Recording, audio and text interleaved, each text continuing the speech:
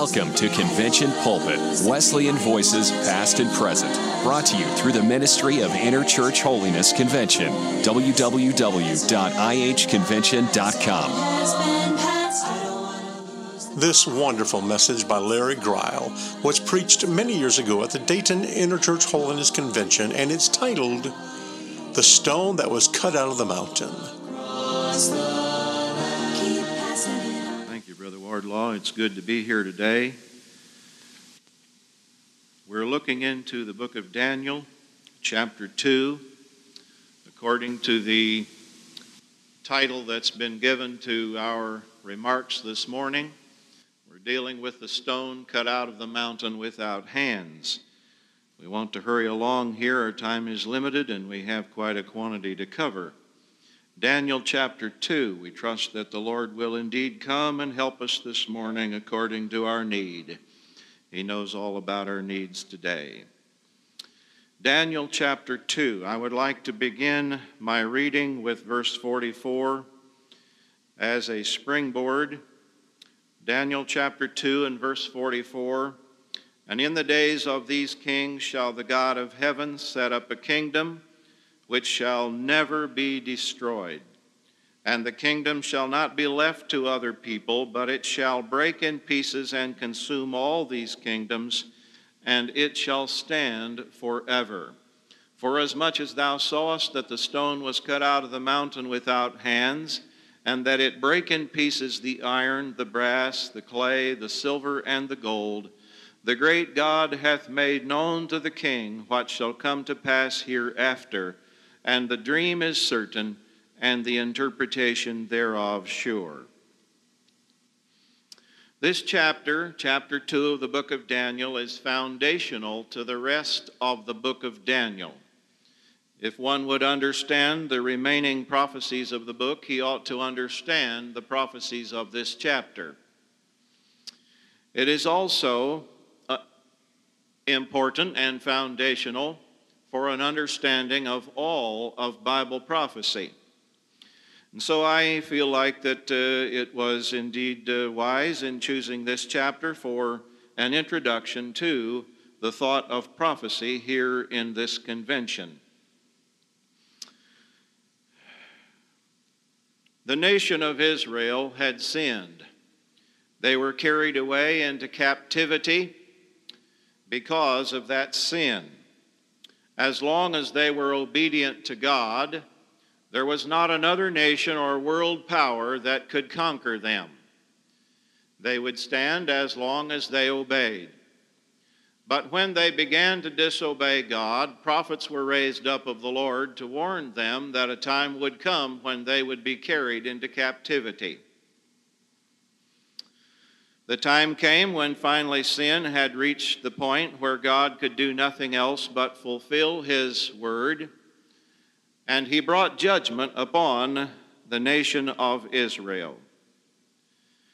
The rest of the Gentile nations of the world were not sufficient in power to subdue Israel until they had sinned, and when that time came, God raised up the nation of Babylon. The Babylonians came into the land of Judah, and they took captive Daniel and his 3 friends and others as well in a first deportation in 606 BC. There were 2 other primary deportations that took place. One in 597, in which the priests and middle-class people were taken, among whom was Ezekiel. And then a later final deportation, a major one, in 586 BC, in which the rest of the people and all but the poorest were taken out of the land. It was at that time that the temple was destroyed. And so we find the children of Israel going into captivity. God was with Daniel and his 3 friends there in the land of Babylon. And as they honored the Lord when they were called upon to partake of the king's food, which was not proper for them to do, as they honored the Lord on that occasion, God later on graciously honored Daniel. And I'm sure the truth is today that if we will make up our minds that we're going to honor God when He's not popular, He will come to our rescue and help us when we are in our difficulty. And so Daniel stood by the Lord, and here in this chapter, chapter 2, God is standing by Daniel. Nebuchadnezzar, the great monarch of Babylon, had a dream. He went to bed with thoughts on his mind about the future of his kingdom. And as he lay there thinking about what that future would be, as he fell asleep, God gave him a dream concerning the future, not only of his kingdom, but of Gentile world dominion. And so Nebuchadnezzar had this dream and awakened, mightily moved and shaken by the import of the dream. But as sometimes happens with dreams, this dream completely left him. He summoned his wise men to come and help him to understand and to know what he had dreamed. They could not make known to him what his dream was. They told him if he would make known to them the dream, they would make known the interpretation. He told them that he had forgotten the dream and that if they were any good, they would be able to make known the dream to him. They said to him that there had never been any such request ever made of any Chaldean or any other wise men in the history of the world, and that it wasn't fair to make such a request now. But being an Oriental despot, he said, I will make your houses a dunghill and whatever else I can do to you if you do not make known to me the dream. Well, he saw that what he said was they were just abiding time, hoping that he would forget about the matter or something, and they'd be able to get off the hook. He sent out word by Arioch, captain of the guard, who was the king's chief executioner, that he should go throughout the kingdom and make an announcement that all the wise men were to be destroyed. And the decree was to be carried out in haste. As they came by Daniel's house and the house of his three friends, they knocked on Daniel's door and informed Daniel that he was to die. Naturally, he made inquiry as to what was going on, and he'd like to know why. They told him because the dream had not been told the king. Well, he said, I'll tell you what I'll do. He said, I'll tell the king his dream, and I'll make known the interpretation if you'll give me time. Daniel was a young man of faith. He was a man of confidence in God. You see, he had stood by the Lord. He had purposed in his heart that he would not defile himself in chapter 1. And now when it was a difficult time for him, he could have confidence that God would come through for him. And so in this hour of his life, he takes it to his three friends, and they pray and they seek the Lord. Daniel goes to bed, and God gives him the dream, and Daniel redreams the dream that Nebuchadnezzar had. In the visions of the night, God reveals this to Daniel, and Daniel prays and thanks the Lord for what God had done for him. He praised the Lord because he had been so gracious to him. We do not have time to get into this prayer. There are many good things here. We're not going to take the time to deal with all of them. But in the prayer, we see the theme that God is the one who sets up kings and removes kings, that he is the God who changes the times and the seasons, because this was the import of the dream that Daniel was given. God is sovereign. And if the book of Daniel teaches anything, it teaches that God is the ruler in the affairs of men and nations, that God is in charge, that he is altogether sovereign, that he has a master plan from all eternity, and he is carrying out that plan in detail from day to day. And all men are only playing a part either for or against, but no man can truly be against, for all things are going to work out God's eternal purpose. I'm glad to tell you today that it is not possible to thwart the purposes of God as far as this world and his plans for it are concerned. And so Daniel is praising the Lord because God is in charge, and because God reveals the deep and secret things, and because God knows what is in the darkness. And then he thanked the Lord and praised the Lord because God had so graciously revealed this unknown matter to Daniel. Daniel went to Arioch, and he told him that he was now ready to be taken into the king, and that he would make known the dream and the interpretation. Arioch immediately goes to the king in haste, and being a time-serving, self-serving bureaucrat, politician as usual, he says, "I have found a man." Truth was that Daniel found him. And he takes a little feather in his cap there and says, "I have found a man of the captives of Judah that will make known unto the king the interpretation." The king answered and said to Daniel, he said, "Art thou able to make known unto me the dream which I have seen and the interpretation?" And Daniel says, first of all, he said, "Your wise men could not do it." He wanted to make that point. Your wise men could not do it.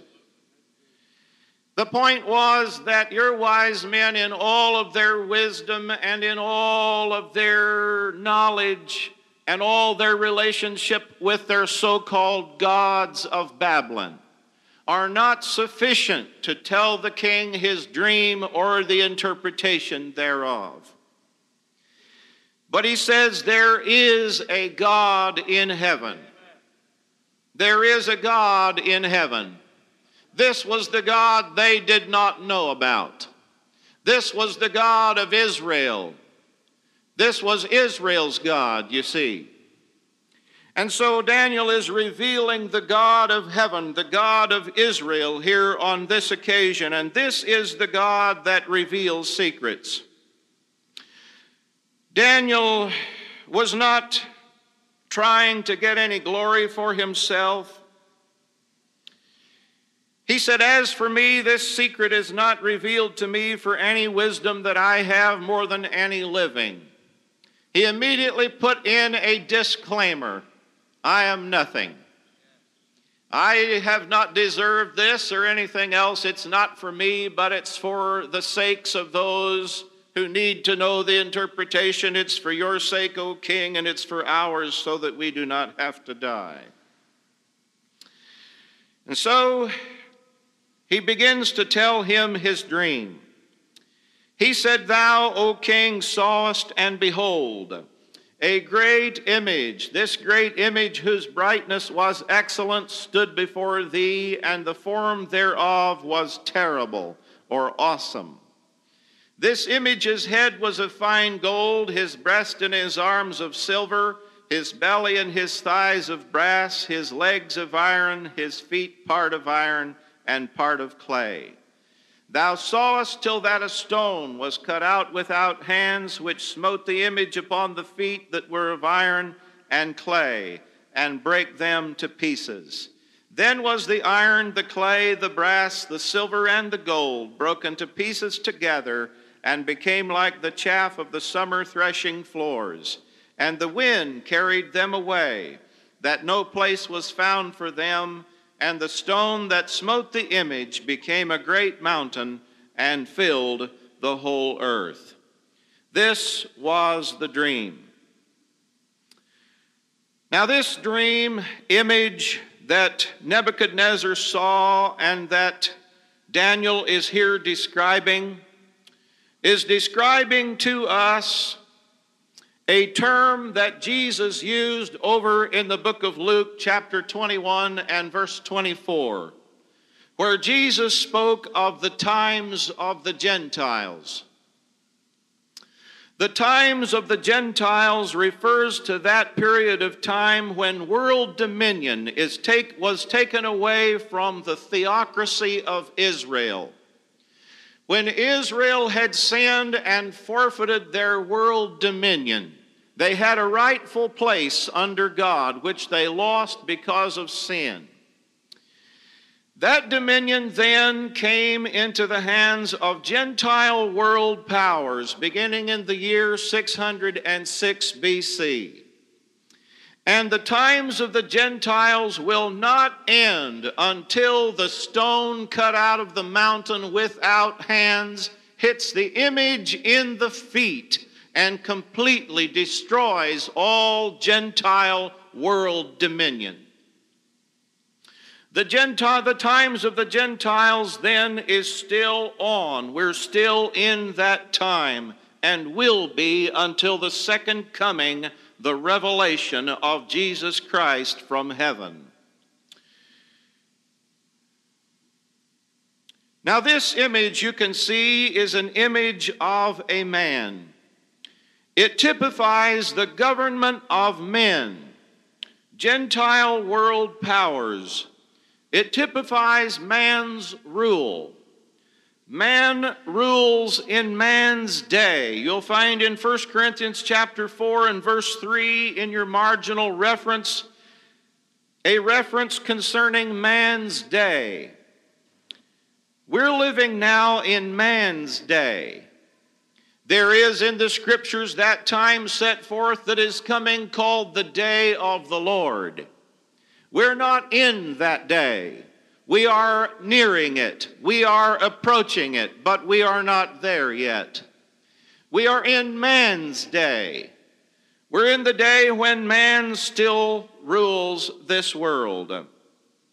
And if you don't think man is ruling and trying to rule this world, just read your newspapers and read the latest articles and you'll see that man is still putting forth effort in these days to rule this world, to build some kind of new world order and build some kind of world utopia. But it isn't going to be done by man.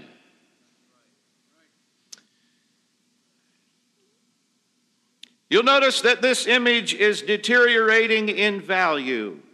It begins with gold at the head, proceeds to silver, then to brass, finally of iron, and then in the feet a mixture of iron and clay. There is a gradual deterioration in the kingdoms of this world. That's a bit contrary to the general idea that man seems to have today based on the godless theory of evolution. But there is a deterioration here.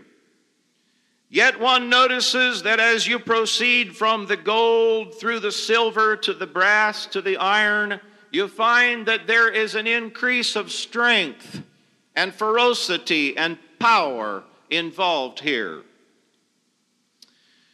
And I wish for us just briefly this morning to notice, for we only have just perhaps about 20 minutes and we want to wrap this up, that we have first of all here in this great head of gold, according to Daniel's interpretation, we have Nebuchadnezzar represented as the King of Kings here, as the head of gold, and his kingdom of Babylon being the first kingdom that is represented here by this head of gold. The kingdom of Babylon was first and ran from 606 BC until about 539 BC when Belshazzar, the last person who is actually quite typical of the Antichrist, when he ruled, he was taken over by the Medes and Persians in that year, 539 BC. And so this first kingdom of gold represents the Babylonian Empire.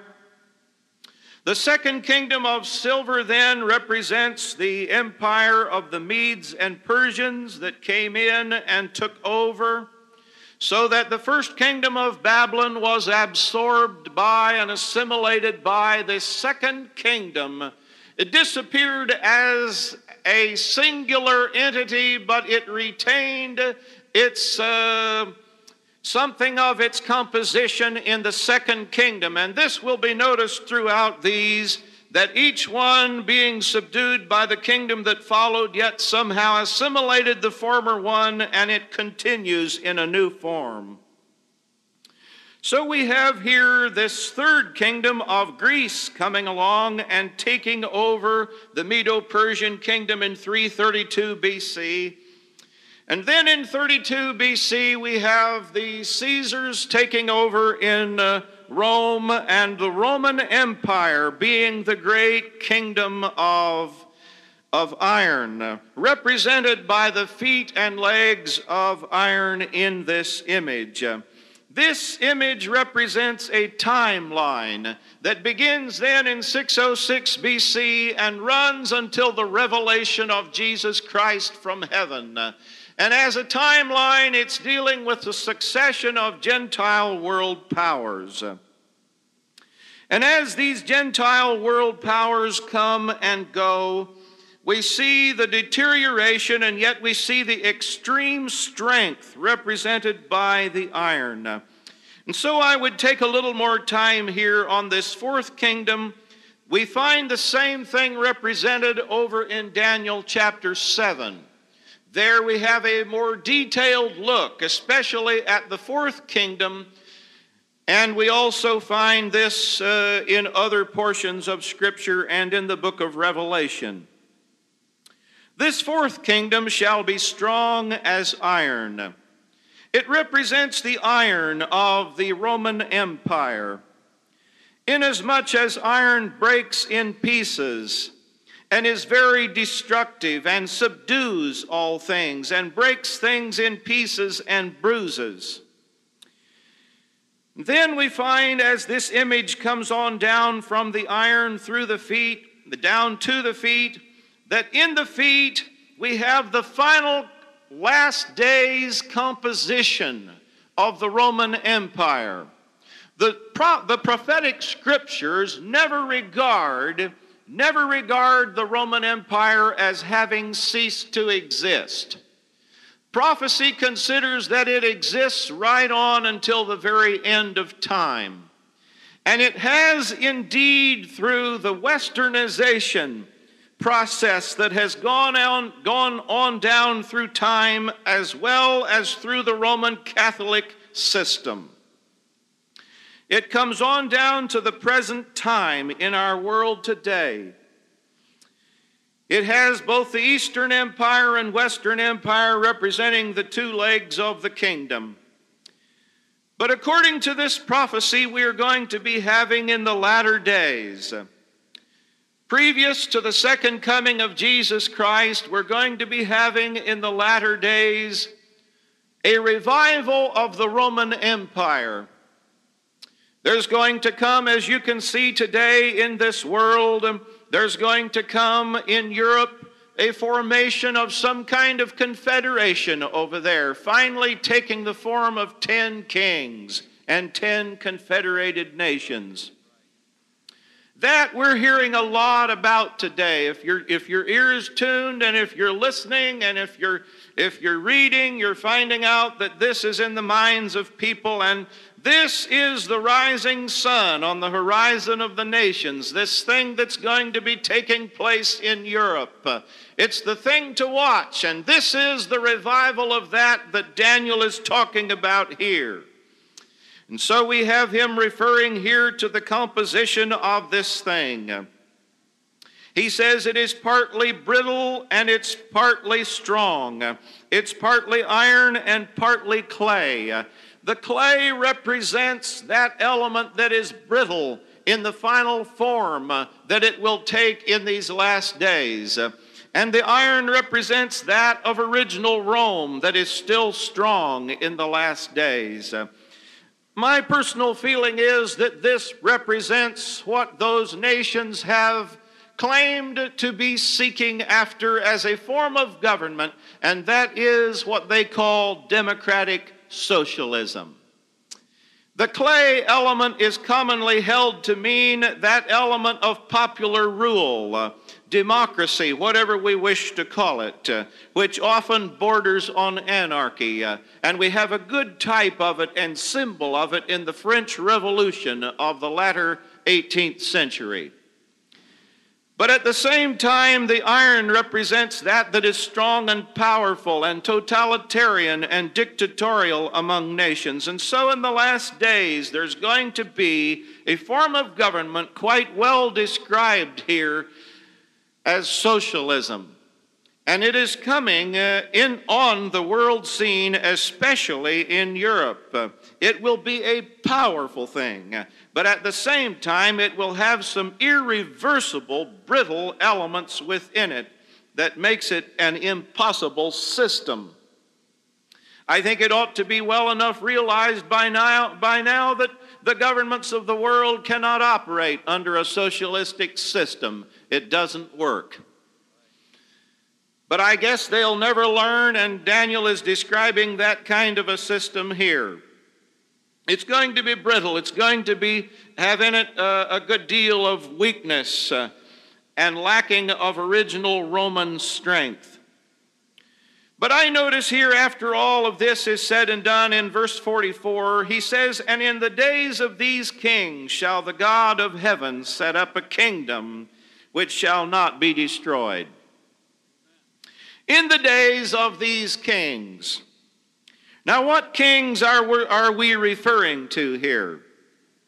Well, I would like to take a look at two ideas, the first one being a secondary one and the second being the primary one. Secondary one would be that the kings referred to are those kings of those four great empires. The first empire being that of Babylon, the second of Medo-Persia, the third of Greece, and the fourth of Rome. Being, of course, Nebuchadnezzar and Cyrus and Alexander the Great and Julius Caesar, being the representative kings of those empires. He says, in the days of those kings, the God of heaven shall set up a kingdom. I want to tell you today that though God allowed the nation of Israel to go into captivity under Babylonian rule, I'm here to tell you this morning that at the same time, God was working on the reestablishment of his kingdom. God was giving a dream here in this case to Nebuchadnezzar. And Daniel was being lifted to prominence in that land by and through this interpretation of this dream. God was still at work giving prophecies concerning the future and letting it be known how all things would finally come out in the end. And God was graciously at work bringing down the pride of Nebuchadnezzar and showing his power to humble Gentile world dominion and bring it under his sovereign control. Then Belshazzar was removed from the throne, and the nation of Medo-Persia came along and took over, and God, who had prophesied through Isaiah many years before and named Cyrus, had Cyrus the Great to come and allow the children of Israel to go back to the land of Judah. They were graciously allowed to go back, and you know the story, and I want to tell you that during the days of those kings, God was setting up a kingdom. God was setting up a kingdom, and in the days of Alexander the Great, in the midst of all of the scuffle that was going on in the land of Palestine between Syrian kings and Egyptian kings, God was setting up a kingdom. And God was establishing Greek culture and the Greek language around the known world of that day because he's setting up a kingdom, and he knows that he has plans for the future, that he's going to send his own son, and there needs to be a declaration of a message in one world language to send that truth out. And so the God of heaven is laying a foundation because he's setting up a kingdom. And then I want to tell you also that in the days of Julius Caesar, that there came a time, yes, Augustus Caesar rather, when he made a decree, because you see God had said that he had some prophecies to fulfill. He was going to send his own son, and he would be born in Bethlehem. He would be born of a virgin. And the time came when God had Augustus Caesar to make a decree that all the world should be taxed. And God was having the Caesar of Rome, the great final Roman Empire, to lay the foundation for the birth of the Messiah in Bethlehem. I want to tell you that God makes the wrath of men to praise Him. He causes men to fulfill His will. He puts it in their hearts to do His will. And they have a way of doing what God wants them to do in spite of themselves.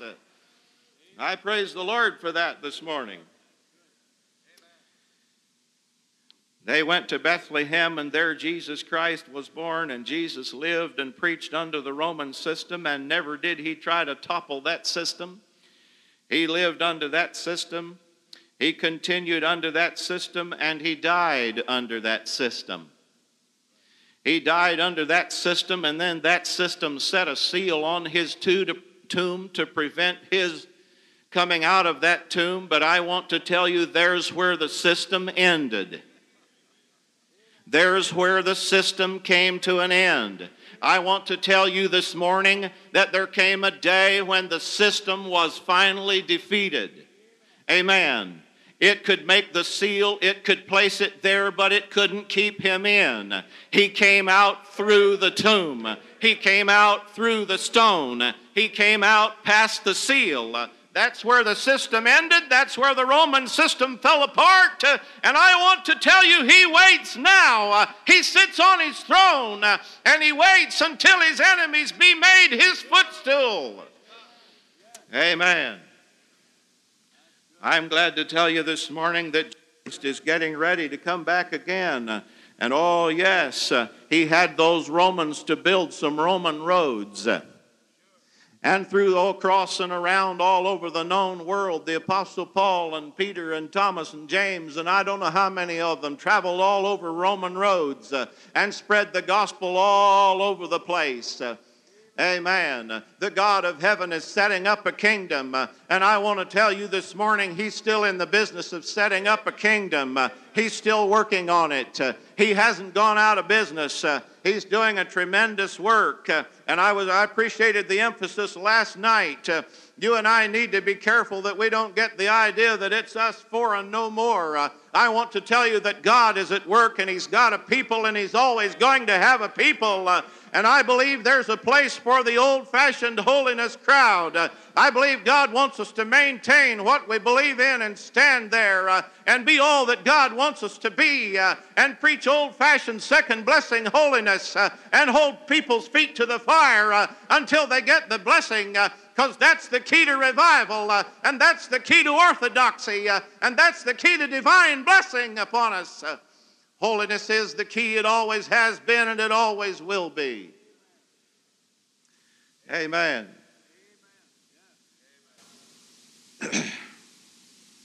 But I want to tell you that there is another thought that needs to be brought out, and I have about 6 minutes now. I'm rushing against the clock here, but we've got to get the Lord. We've got to get Him here, don't we? Yes. In the days of these kings shall the God of heaven set up a kingdom. The primary interpretation of this passage, and I'm sure it is the correct one, deals with the 10 toes of this image. The 10 toes of this image refer to the final form that this thing is going to take in the last days, a political system in this world, primarily focusing and heading up in Europe. In the days of those kings, those 10 kings over those 10 nations, you see those toes represent nations. We find that over in Daniel chapter 7, where we have 10 horns representing 10 nations. It's the very same thing. It's just one from Nebuchadnezzar's perspective and the other one from God's perspective. Nebuchadnezzar saw it as a great man, a great image. God saw it as 4 terrible beasts. One's from Nebuchadnezzar's, man's viewpoint. The other one's from God's viewpoint. Same thing. We have these 10 kings, 10 kingdoms in the last days. And the scriptures here are telling us that in the days of these kings shall the God of heaven set up a kingdom. The God of heaven is going to set up a kingdom on this earth. Amen. There is coming a glad day, my friends, when Jesus Christ is going to come back again, and when the Antichrist has exhausted his 3.5 years of rule, Jesus Christ is going to come back again and take the Antichrist and the false prophet and cast them into the lake of fire. Jesus Christ is going to rule and reign forever. Amen. And he is going to give this old world its golden age. You see, man has been trying to do it for about 6,000 years, but there's coming a millennium when Jesus Christ is going to rule in this old world for 1,000 years. And this earth shall know its millennial Sabbath. Hallelujah. There's coming a day, I want to tell you, Jesus Christ is a hero. And he's coming into this world. Our hope, my friend, does not lie in you and me. Our hope lies in the second coming of Jesus Christ. Our hope lies in the return of the Lord. This is the emphasis of Scripture, and it's one that we must maintain. I do not mean to tell you that we have nothing to do. I am only saying that the hope of this world lies in the catastrophic destruction by Jesus Christ of Gentile world dominion. Amen. And there's coming a day when God is going to fulfill his word, and he's going to send his Son, and he's going to come and set up a kingdom that will be eternal. It will never be destroyed. It will not be left to other people because it will be nothing but strong. Not only that, it will not be left to other kings because this king shall never die. For he lives to live forever. So it will not be left to other people. It's going to break in pieces. It's going to consume all these other kingdoms because this is the stone cut out of the mountain without hands.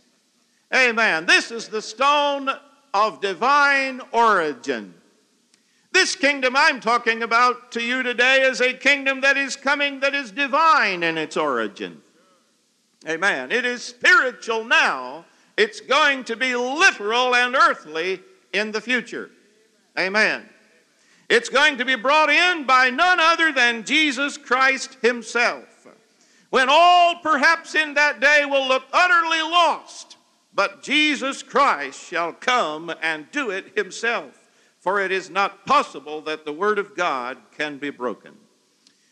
The stone is cut out of the mountain without hands, totally divine in origin, without human agency, and is going to totally break the iron, the brass, the clay, the silver, and the gold, and all of those things, all of those forms of Gentile world dominion that are presently in existence and presently heading up into a new world order. Yes, Jesus Christ is going to come again, and I'm glad to tell you, he is our hope. Praise the Lord. I'm glad for him this morning. I appreciate him. He's triumphant. He's not a loser. He's a winner. And because he's a winner, I shall be a winner. And I praise him this morning. God bless each one of you. Thank you, Brother Grile. I'm sure that all of us have heard our president talk about 1,000 points of light and his new world order. I was listening to a speech not very long ago, and I said, thank God, God has not turned this world over to the politicians. He isn't going to give the job to someone else. He's going to do it himself. Jesus Christ, King of Kings and Lord of Lords. Hallelujah. God's still running this world. Don't forget it. Hallelujah. Amen. Let's stand together.